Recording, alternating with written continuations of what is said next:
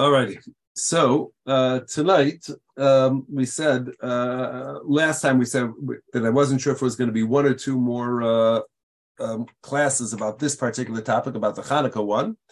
It would have been nice if it was next week, because that way we'd be finishing it on Hanukkah itself. But I think given the amount of material which is left, so we're probably going to finish it off tonight.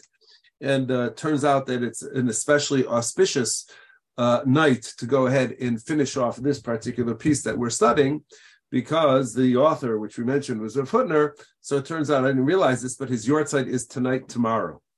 So it works out well to go ahead and finish it on his yortzeit. So that certainly is an exciting thing. So with that said, we should go ahead and get cracking on the piece, so that hopefully we'll be able to complete it. Okay, so hopefully it's now on the screen in front of you there. So what we have is, where we left off the other day was Rav Hutner had told us that he had drawn out or put together that fundamental difference between the covenant of Noah and the covenant of Avram Avinu, and how that relates to Torah, and how that relates to are you guys still there? How that relates to all sorts of different aspects. So now, beginning with this letter, and that took a long time to develop that idea, but now now he says we're going to go and we are going to begin to finish off or close off those concentric circles which we had created at the very beginning with all of the questions. So he says, Rabbi, that where we are now. What was that, Bill? The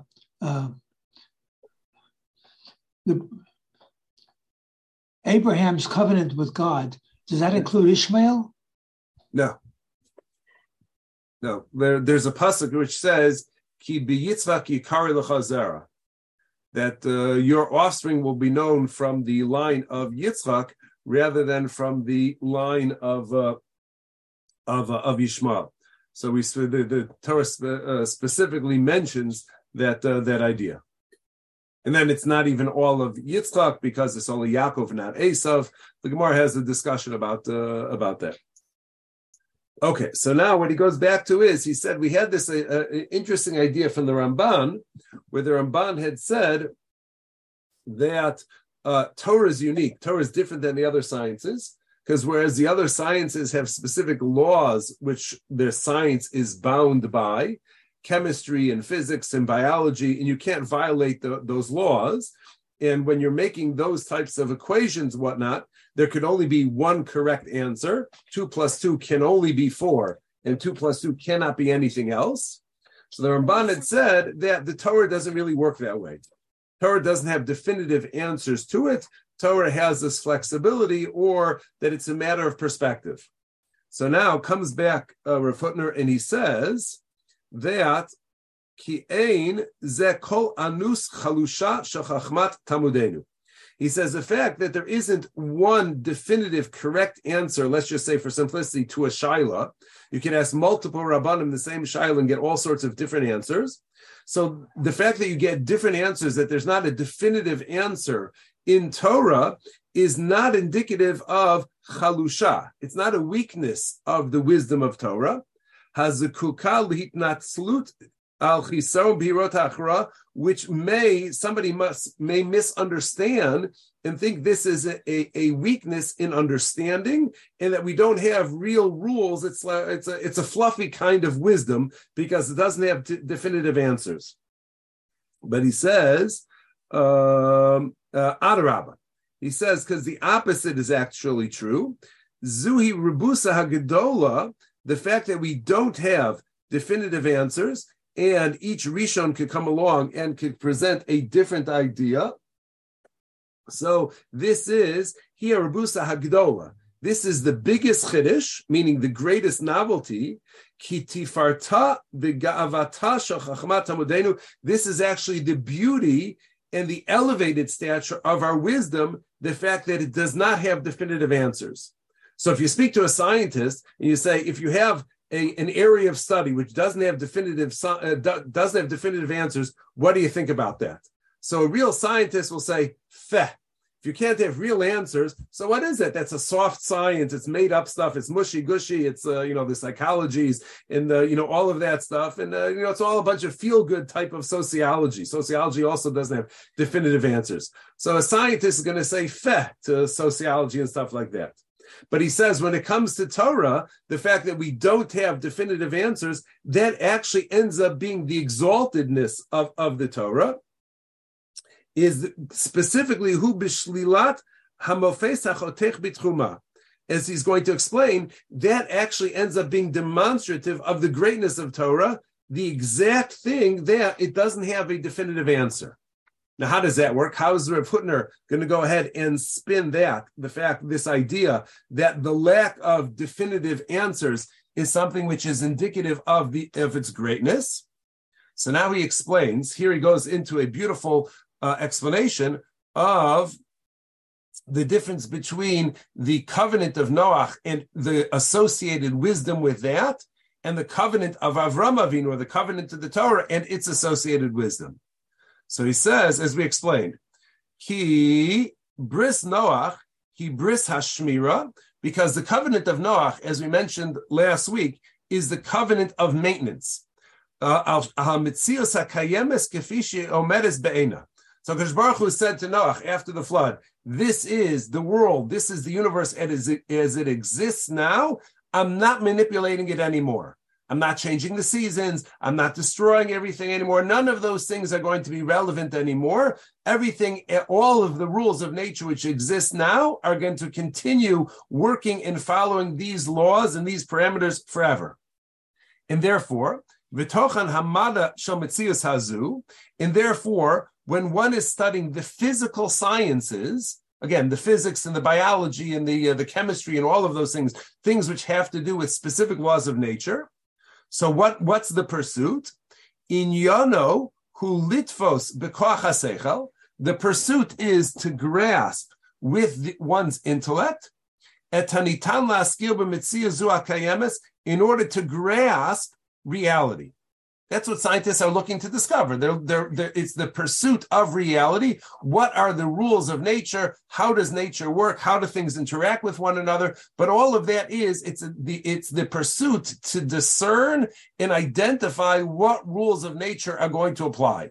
So for a long time, I guess before Newtonian physics or whatever those things are, so there was a certain perception of how the world works, and then that changes, and then it changes. Is it forget the terminology, is it sun-centered universe or it's an earth-centered universe? So all of that was just an exercise in trying to discern what is reality. What is the reality of our existence? It's trying to define that. And all of that is kefi shehi omedes be'ena. And all scientists could do is they could measure what exists in front of them at this time. That's the pursuit. That's the pursuit of the sciences. But that's not the pursuit of Torah.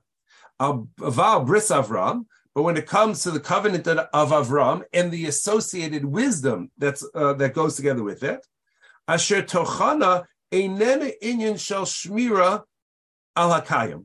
So as we mentioned last week, it is not the pursuit, the covenant of Torah is not to maintain the world or the universe as is, but rather, Ella inyan shel yitziras mitzias chadasha. But rather the idea is, as we talked about, it's to lead to Tchias HaMesim. It's to lead to resurrection. It's the creation of a new universe. It's a creation of new laws of nature and an entirely new universe which doesn't yet exist in this moment. So as we're studying Torah now, it's going to eventually lead in the future to a Tchias HaMesim, but that future event of Tchias HaMesim doesn't exist in the moment. So therefore, since it doesn't exist in the moment, it doesn't have strict parameters as far as what its definition is and what we're going to be able to identify and measure and quantify. And therefore, since we're not talking about something which exists currently in our reality, so memela behetem lazegam tochan amad mishtach lebrizu. So therefore, the nature in the content and the character of the wisdom of this covenant, Eina inyan shel chakiras mitzias kayemes. it's not an exercise, it's not the pursuit of trying to identify reality as it exists now, but rather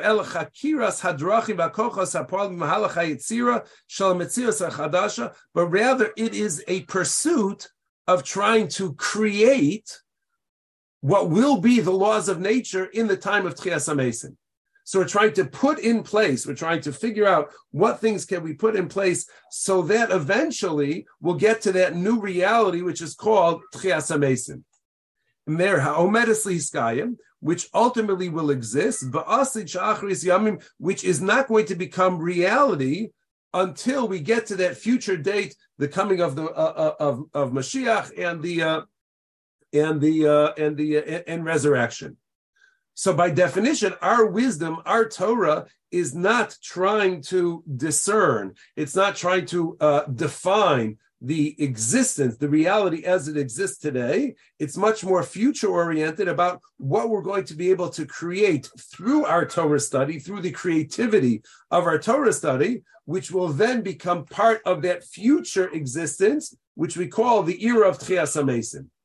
So it's not present-focused, it's future-focused. But since we're not yet in the future, that's why it doesn't have those strict laws of nature, those strict laws which 2 + 2 always has to equal 4. Is this something which is mutter or is it aser? So one Rav will tell you it's mutter, another Rav will tell you that it's aser, one Rav will tell you it's lechatchila mahadrin min mahadrin, another one will say it's only b'diavad, another one will say yerag val yavor, you should give up your life rather than go ahead and do that. And they're all answering the same shaila.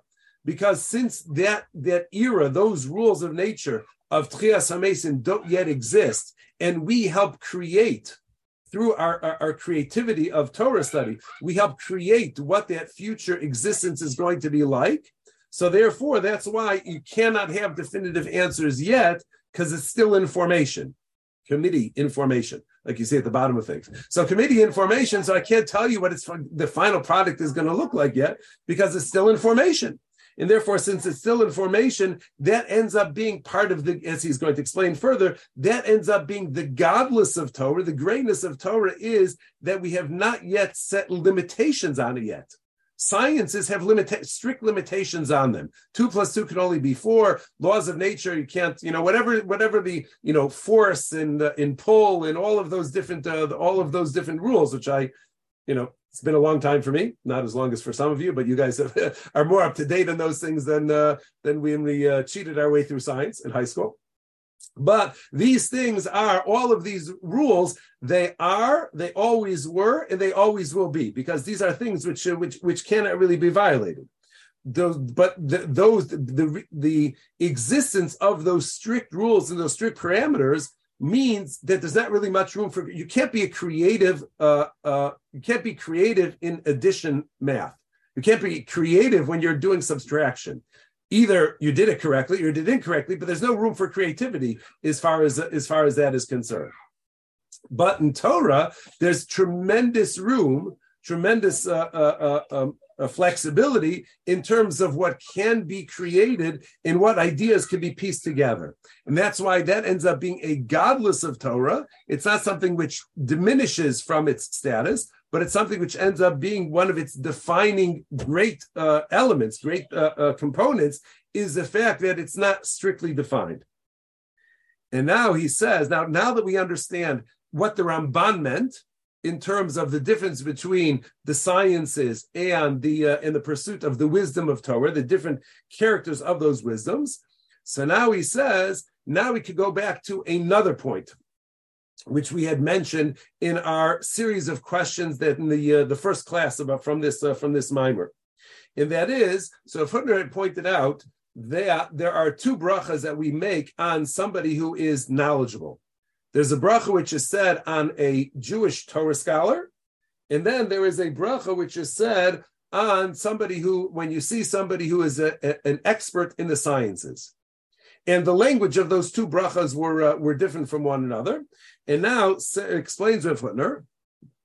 He says that afal pi shofas chachmas hatev mechayevasi bebracha es hanifgash ima, even though it's true that when you come across somebody who's a renowned expert in the sciences, so that's something which warrants a bracha, You say a bracha is to be recited. Chazal instituted a bracha to be recited when you see somebody who is a great scientist.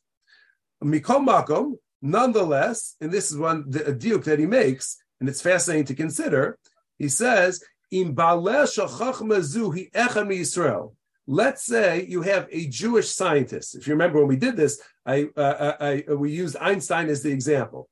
So Einstein is a great scientist, but he's not a great Torah scholar. But he's a great scientist. So the question is, does one make the bracha on scientists when you see Einstein? If you see Einstein, would you say the bracha or not?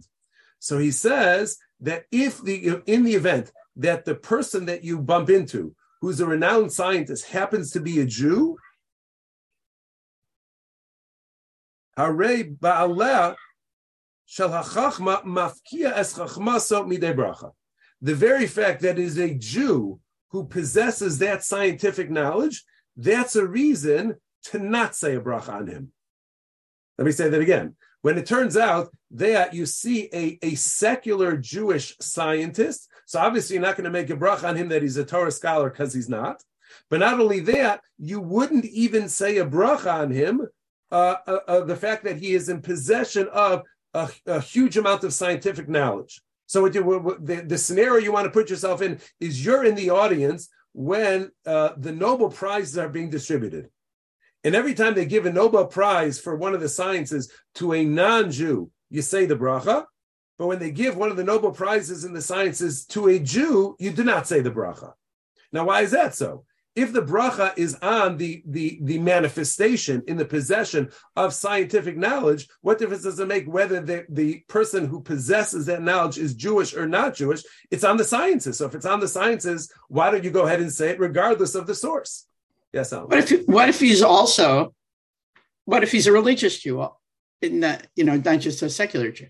So if he is a Gadol Hador in Torah, then you would say the bracha on him being a Gadol Hador you'd say the Torah bracha, but you still would not say. Rav Hutner is asserting in the poskim support this, that no matter that you would never say the bracha on a scientist if the scientist is Jewish. It's reserved for non-Jewish scientists. You would never say it on a Jewish scientist. Now, he says, so how do we explain that? If the bracha is designed for the possessor of that wisdom, of that scientific knowledge, so what difference does it make whether he's Jewish or not Jewish? No, we're not a bunch of racists against Jews. Jewish halacha is racist against Jews. So how exactly do we explain this idea? So he says, I'll give you an example. He says, Bebirchas besamim. So when you make a bracha on besamim, on something which has a good smell, shenitakna al reach hatov, yeshna hagbala. So although Chazal said, just like before you eat something, you have to say a bracha on the appropriate bracha on that food. When you drink something, you have to say an appropriate bracha on that beverage. So when you smell something, whether it's a flower, whether it's a fruit, whether it's a root or something like that, so there's going to be a bracha which you say on that thing, but Yeshna Hagbala, but there are limitations. As he's going to explain, we don't say a bracha on everything which has a good smell. What's the Hagbala? What are the parameters? What are the limitations? So he says, the halach is, Ein mevarchim birchas hareach. We do not say the bracha, we'll just say for simplicity, Bremin besamim, Elim kain, hayu, habesamim, miyuchadim v'omdim l'shem hanas hareach.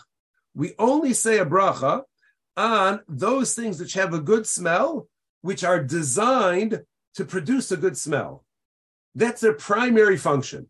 So if you have... Can I ask you something? So does that mean that something like somebody mixes two fruit together that is not pure, like it was made that way, then that would be considered not a pure smell? So we're going to talk about fruit in 1 second before you even get to the mixing them together. So you'll see in a moment, Malki. So if you go into an incense store, everything in the incense store is there to produce a smell. That's why you have incense, is to make a smell. So if you walk into such a store, so you would go ahead and you're going to go ahead and make a bracha on that because that's what its purpose is. But im eina besamim miyuchadim lahanas harech. But let's say you have something which does have a good smell, but that's not really what its primary purpose is, it's not its primary usage. So then, ein mevarchin aleim afilim lemaisa nimtza behem reach hatov. You would not go ahead and smell them, even if they happen to have a good smell to them. So let's say you make yourself a cup of coffee, right? So you make yourself a cup of coffee. So if you're a coffee drinker, a good cup of coffee has a wonderful smell to it, has a wonderful aroma to it. But what's the purpose of that cup of coffee? Is it there for aromatherapy, or it's there to get as much caffeine into your veins as you possibly can, as quickly as you can? So we know, those of us who are coffee drinkers, is the real purpose is to get the coffee into your system. It's not the smell. So the smell of the coffee is tafel, is secondary, is subordinate to the primary purpose of the coffee, which is to drink it.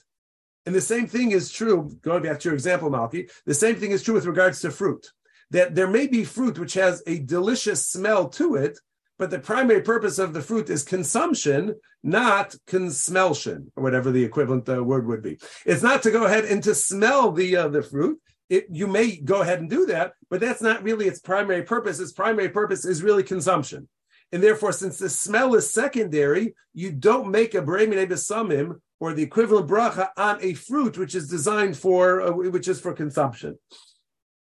Wait a minute. Yeah.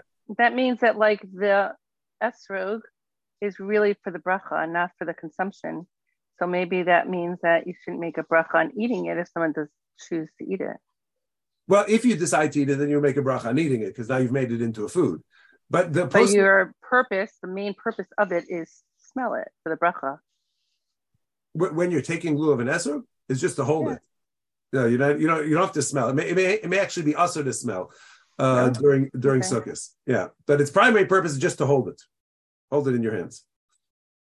Right. So what I'm saying is that some people use it for the summon. They put the cloves after Sukkot when you go ahead and then you purpose it towards a right. So the purpose of it is smell, meaning that if someone eats it, they choose to eat it. If they decide that they are going to take a big bite out of it, not make it into jelly or something, then there really shouldn't be a bracha on it because its purpose is for the smell. The purpose was for smell. Once you decide to eat it, now you've repurposed it for food. So what about the opposite way that you just said? So in the event that you now designate it for smell, you take your esrog after Yontif, and you do that project where you poke holes and you put the cloves into the thing. So as it shrinks around, it holds the cloves in place. So at that point, you've now redesignated it so that it's only for smell. So you can take a fruit and you can designate it for smell. But if you're about to eat the fruit and you would just take a whiff of it beforehand, you say, that's a delicious smelling orange, and then go ahead and bite in. So at that moment, the purpose of the orange was not the smell. The purpose of the orange was eating. You just happened to smell it along the way, but that's not really what it was, what its purpose was for at that moment. You were planning on eating it. So he says, right. Did you say a minute ago that it's usher to smell the esrog on Sukkot? Yeah, so apparently come Sukkot time next year, we'll give a shiur on smelling the esrog on Sukkot, whether you're allowed or you're not allowed, or what exactly the parameters of that are. It's actually a very interesting discussion, but not for tonight. You guys are way ahead. I know you guys are thinking that by Chanukah, Beis Shammai, Beis Hillel talk about 1 to 8 and 8 to 1, and the way the Korbanos are brought, so you're connecting those two Yom Tovim together. I understand, but I have to put the limits somewhere along the way and say some of the stuff we have to make progress. So he says that this distinction, understanding this distinction about whether something is its primary function or its secondary function, and you only make a bracha on its primary purpose, not its secondary purpose. So once we understand that concept, says Rav Hutner, he says, V'hu adin v'hi hamida b'hofas hachachma. So he says the same thing is going to be true when it comes to wisdom. And that is, Sichlo shel adam yisrael miyuchad hi hu lechachmas hayitzira shel hametzias hachadasha. He says the mind of a Jew is purpose, is design, is the creation of Olam Haba, is the creativity of that which emerges from the study of Torah, which creates new worlds rather than just discerns what is already here in our present world. And now, right. Now, if you take that Jewish brain and rather than utilizing it in the pursuit of of creating the new world of Tchias HaMesim, rather you go ahead and use the brain to go ahead and discern what is the reality of today, not towards the creation of the future, but to discern the laws of nature which exist today. So what you're doing is, Hare zu hafas hachachma b'makom she'enam yuchala.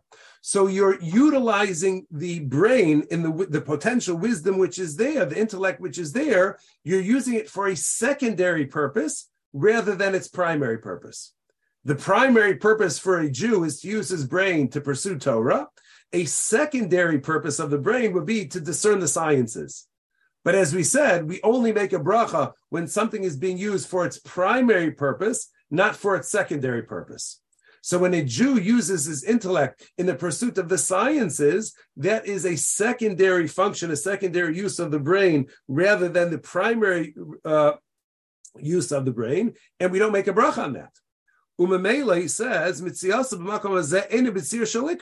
so when a Jew, when Einstein goes out and specializes in physics, he's not using his intellect for its primary and designed function, but rather he's using it for a secondary purpose. It's an amazing thing for him to say, but Einstein's use of his intellect, as great as it was secondary to what it should have been. That's not what its purpose was for.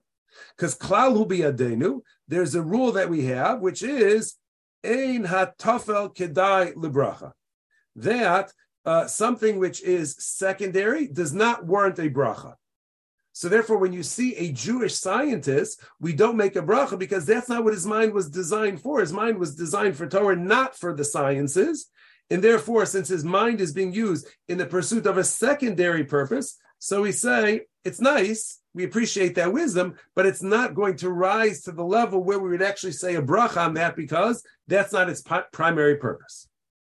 Okay, now he says, brings it now, we get closer to Hanukkah, and now he says, he quotes a pasuk. This he didn't quote at the beginning, but there's a pasuk which I think it's a pasuk in Tehillim.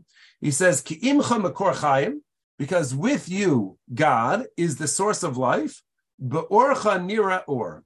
In your light, we see light.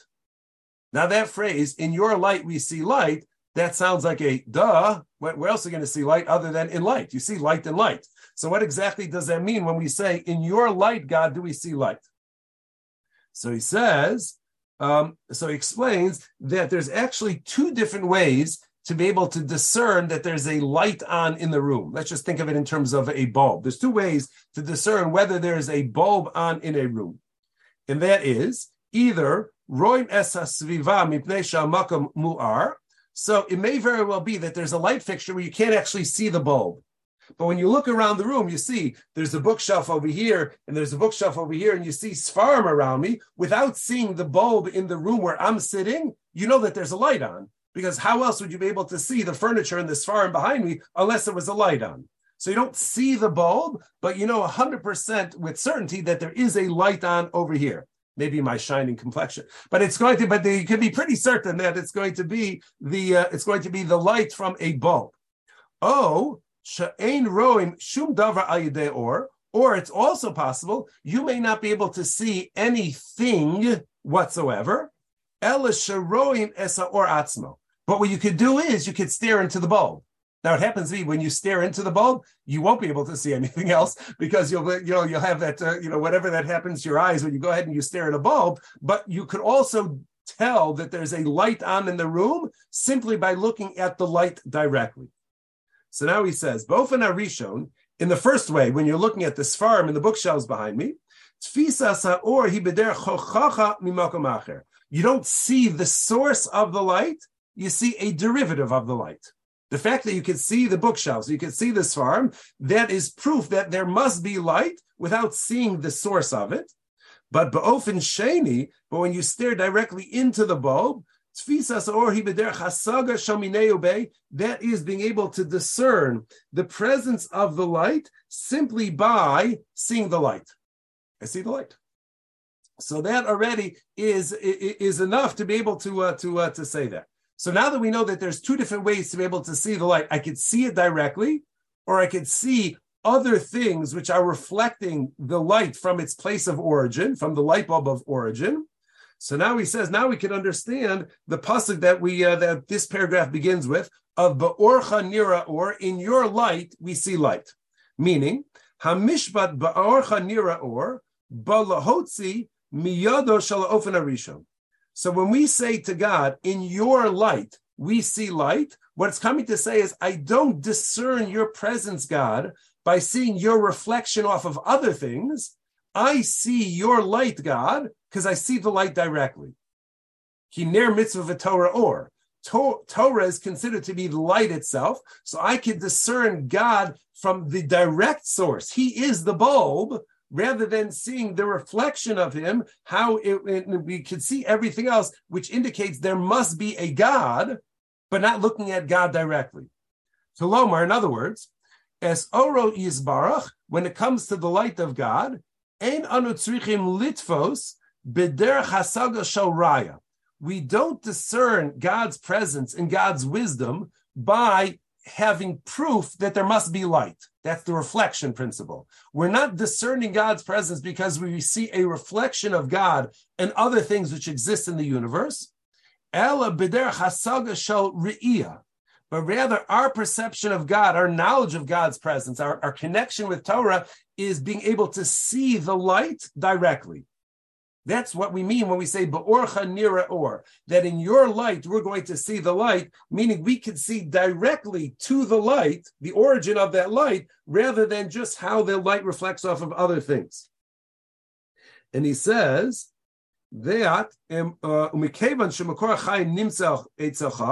and being that the source of life derives from you, emanates from you, so memela gam tfisas orcha tzricha lios tfisa shamakor.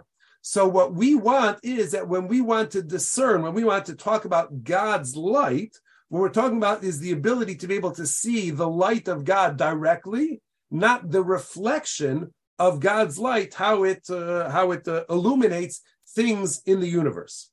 In other words, and Rav Hutner doesn't highlight this so strongly, but I will, and that is that if you have some intermediate experience in hashkafa, in philosophical ideas in Judaism, so you know that, and it comes up on Hanukkah very often. There's what's referred to as chachma hachitzonis and chachma hapnimis. There's inner wisdom and there's outer wisdom. So there are 10, we know that there's the Aseres HaDibros, 10 statements of God by which he was able to give over the Torah. The parallel to that is the Asar Ma'amaros Shenivra B'hem Es HaOlam, that God had 10 utterances by which he created the universe. So the fact that there's 10 utterances which create the universe, and there's Aseres HaDibros which give over the Torah, 10 and 10 obviously is not a coincidence. It's very specific that there's going to be a parallel between them. And Bali Machshava spend a lot of time drawing a lot of parallels between Maimid Har Sinai and Matan Torah and creation itself, terminology and phrases and concepts as they parallel one another, because they're two sides of the same coin. There is the physical universe, which exists around us, that was created. That's the Bereshis story, is the creation of the physical universe. But the physical universe, at the end of the day, is just the physical manifestation of the spiritual universe, which is the flip side. That is Matan Torah. So there's a spiritual world and there's a physical world, and they're flip sides of one another, and they're inseparable from one another. But it is possible for a person to spend their whole lives just seeing the physical universe and not knowing that there's anything beneath the surface. So the pursuit of sciences, the hard sciences, the chemistry and the physics and the biology and the math and all of that, engineering, all of that are the hard sciences. Those are manifestations of God's presence, but you're not seeing the light directly. You're seeing the reflection of God's light, the reflection of that spirituality as it manifests itself in the universe. So I could study the universe and see God, but it's like the same way you could see bookshelves behind me and you could see Sfarim behind me, not because you're actually seeing the light, but because you know there must be light there, because otherwise, how would those things exist? How would you be able to see that those things exist? So science that's why ultimately, at the end of the day, science and Torah have to be able to coincide, because they're two sides of the same coin. They're not two separate areas of wisdom. They're two different manifestations of God, of God's existence, of God's creation, of those things. And therefore, being that those two things go side by side, so that's why the difference between somebody who pursues Torah wisdom or somebody pursues scientific wisdom is such a profound difference in pursuit, because one person is searching for the source of everything, that's Ba'orcha Nira Or, and the other are just looking at the reflection of those things and trying to see if they could make sense out of the world just from this outer manifestation of it, and not recognizing anything which is going on inside. It's like going to a doctor and he's going to diagnose you just by looking at the outside of your body, and he's not going to pay attention to anything which is happening internally. He ignores that you have a heart, he ignores that you have kidneys, he ignores you have a digestive system. He's just going to go ahead and treat you based on what he sees superficially on the outside of your body. Well, that's crazy. Obviously, you're not going to be able to get to the real issue that a person may have medically if all you're going to do is look at them from the outside and think you're going to be able to figure everything out from the outside, when there's an entire internal existence, an internal body which you have, which cannot be seen from the outside. We only see sometimes expressions of that. So that is what we are pursuing over here. And now that we know that there's this idea, Ba'orcha Nira Or, that in your light, we want to see the light, meaning it's a desire to be able to see God's existence directly rather than indirectly. We want to see the source and not just a reflection. So now he says we can swing it back around to what he began with, the opening sentence of Haneros Halalu Kodeshem, that these candles are Kodesh. We have no right to be able to use them. They're only there for looking at. So he asked the question at the beginning, when you tell me that they're Kodesh, that the candles are sacred, and therefore you're not allowed to use them, so that I understand. Being that they're Kodesh, the consequence of being Kodesh is that you're not allowed to use them. But why do you then have to go on in the next phrase, give me a heter to look at them? Looking at them isn't usage. The only thing which is also because they're Kodesh is to use them. So looking at them doesn't constitute usage. And since it doesn't constitute usage, so obviously you're allowed to go ahead and you're allowed to look at it. So being that it's clear that you're allowed to go ahead and look at it, why in this sentence did Chazal feel the need to say Ela Lirosim Bilvad, that you're allowed to go ahead and look at them? Why would I think that they're usher anyways, that you need to tell me that there is a heter to look at them? So explains Rav Hutner that Hatzir hapnimi shematbeya zuhi. If you want to know the inner meaning, the deeper meaning of this, and this is where it will be helpful starting next week Monday, when we start lighting Hanukkah candles, and we'll say that paragraph of Haneros Halalu.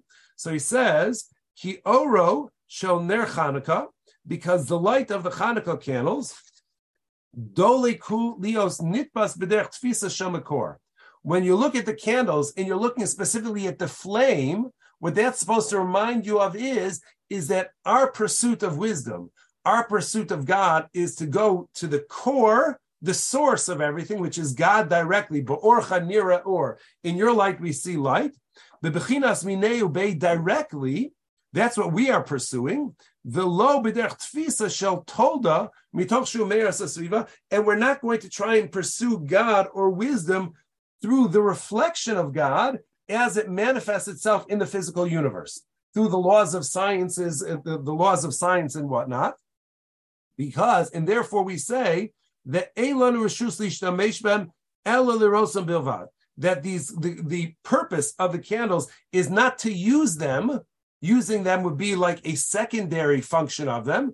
The purpose of the candles is to be the source of light, to remind us that we have access to the source of light itself. So it's not a heter to look at them. It's an instruction, and it's a highlight of the fact that these candles represent the wisdom of Torah, and the wisdom of Torah in the bris of Avram Avinu and all of those things represents our direct access to the origins of the universe and the essential part, the ikar part of the universe, rather than the sciences, which is all secondary and is all just a reflection of that light, but isn't something which has importance in and of itself. Now, why do we need to go ahead and emphasize this idea? And we'll try and do this quickly. Because he says, so echad apanim shel galazu. So remember, on Hanukkah, we don't simply light the menorah, we light the menorah because it represents the victory that the Jews had over the Greeks, but it's not the military victory which is so exciting for us that we had over the Greeks, the fact that we're able to get rid of them and throw them out of the Beis HaMikdash. The bigger victory we had was that there was this major philosophical debate which is going on in the world at that time. There was the wisdom of Torah on the one hand versus the wisdom of the Greeks on the other hand.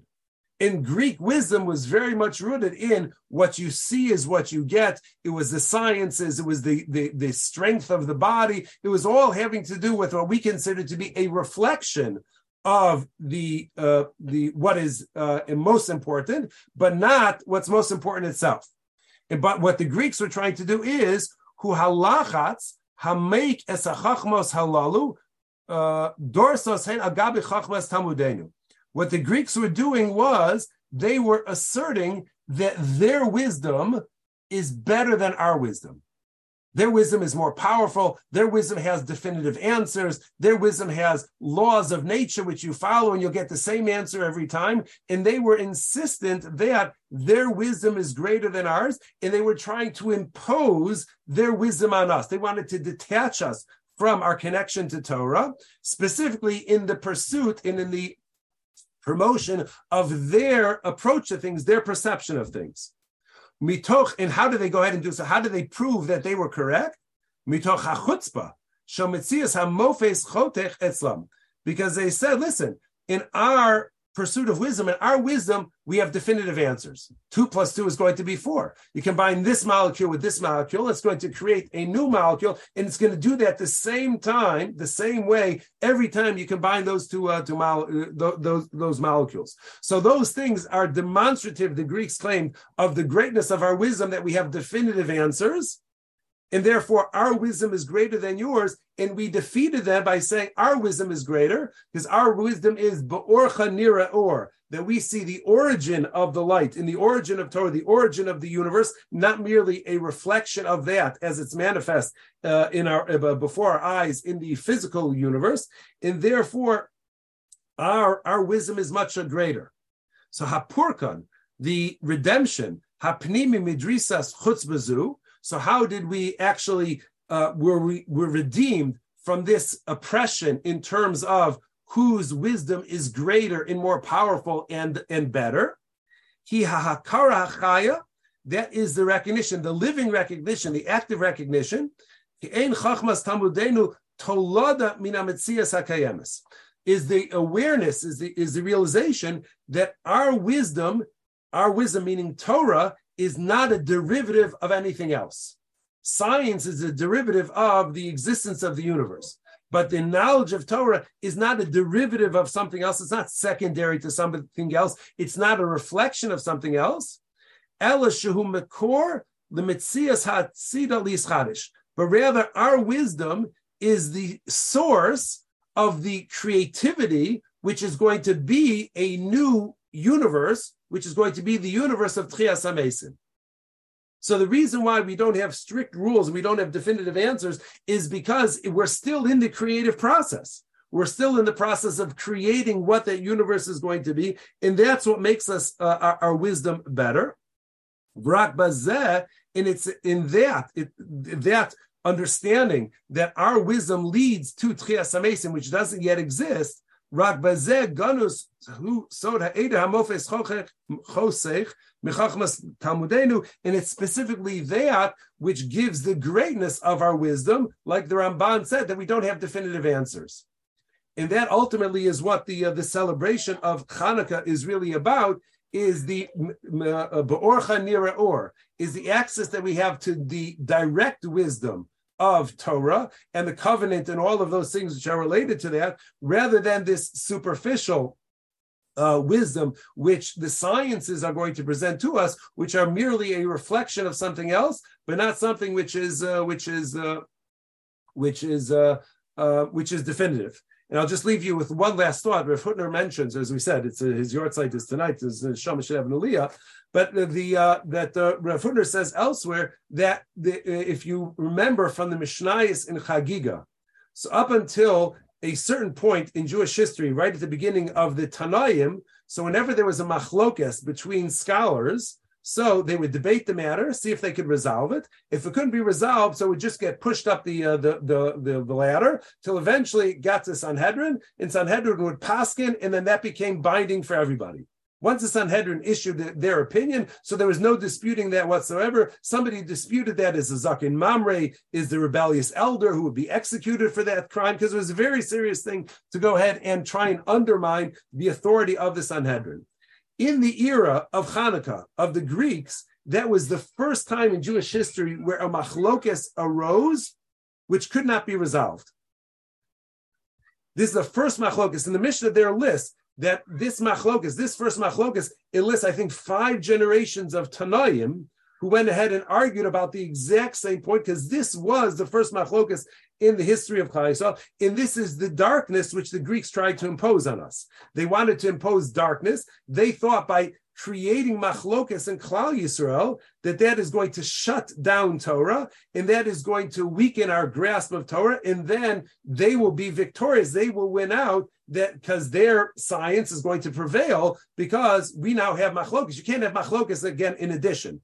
2 + 2 = 4. You can't argue. Nobody could get up and say, really, I think 2 + 2 is 5 or 2 + 2 is 3. They're just wrong. They're flat out wrong. 2 + 2 could only be 4. So there is no machlokas. They thought that is the greatness of their wisdom. But what it turns out that they did, or Footner pointed out, is they succeeded somewhat in darkening our eyes from Torah, in the sense that we now have machlokas which cannot be resolved. But you know what happens when there's machlokas which cannot be resolved? Torah grows exponentially. Because now there's no longer one opinion you have to study. Now you have to study both opinions, because both opinions are true. And then in the next generation, it goes from 2 opinions to 4 opinions to 8 opinions to 16 opinions to 32 opinions and onwards and onwards. And there's now this huge explosion of Torah as a result of the existence of machlokas. And that doesn't diminish the Torah. It actually increases the potential of Torah, and now Torah is even broader and wider than it existed before, and that's why you go now to you have these computer programs which have hundreds of thousands of svarim, which you could go ahead and you could do. That traces itself back to the Greeks. The Greeks are responsible for hundreds of thousands of svarim, because if it were not for them, we wouldn't have machlokas, and then everything would be straightforward. So all of that is the greatness that we have, because what we're doing is we're creating a reality which will be at the time of Tchias HaMesim. But at the end of the day, Ba'orcha Nira Or, we want to see your light, God, by having direct access to it, not seeing a mere reflection of that. And that's why when we say Haneros Halalu Kodesh, that these candles are Kodesh, we're not allowed to use them. Ela Lirosim Bavad is not a heter to look at them. We're supposed to gaze and meditate on them, because those things remind us of the philosophical victory that we had over the Greeks, and the fact that we have direct access to the light of Torah, rather than seeing the light of Torah as a mere reflection in the physical world as it manifests in the sciences. And that's really what, in many ways, that's what the victory of Hanukkah is about. That's what the celebration. That's what the Simcha is. It's a celebration of Torah rather than a celebration of the military victory. The military victory at the end of the day was really just secondary to the philosophical victory that we had, that the Torah prevailed. So hopefully this will give you something to think about at least one night. The first night of Hanukkah, when you say Haneros Halalu, but maybe you'll get a few nights out of that. Thank you, Rabbi. So Thursday we don't have class. We're off this week, but next week we should be on the regular schedule.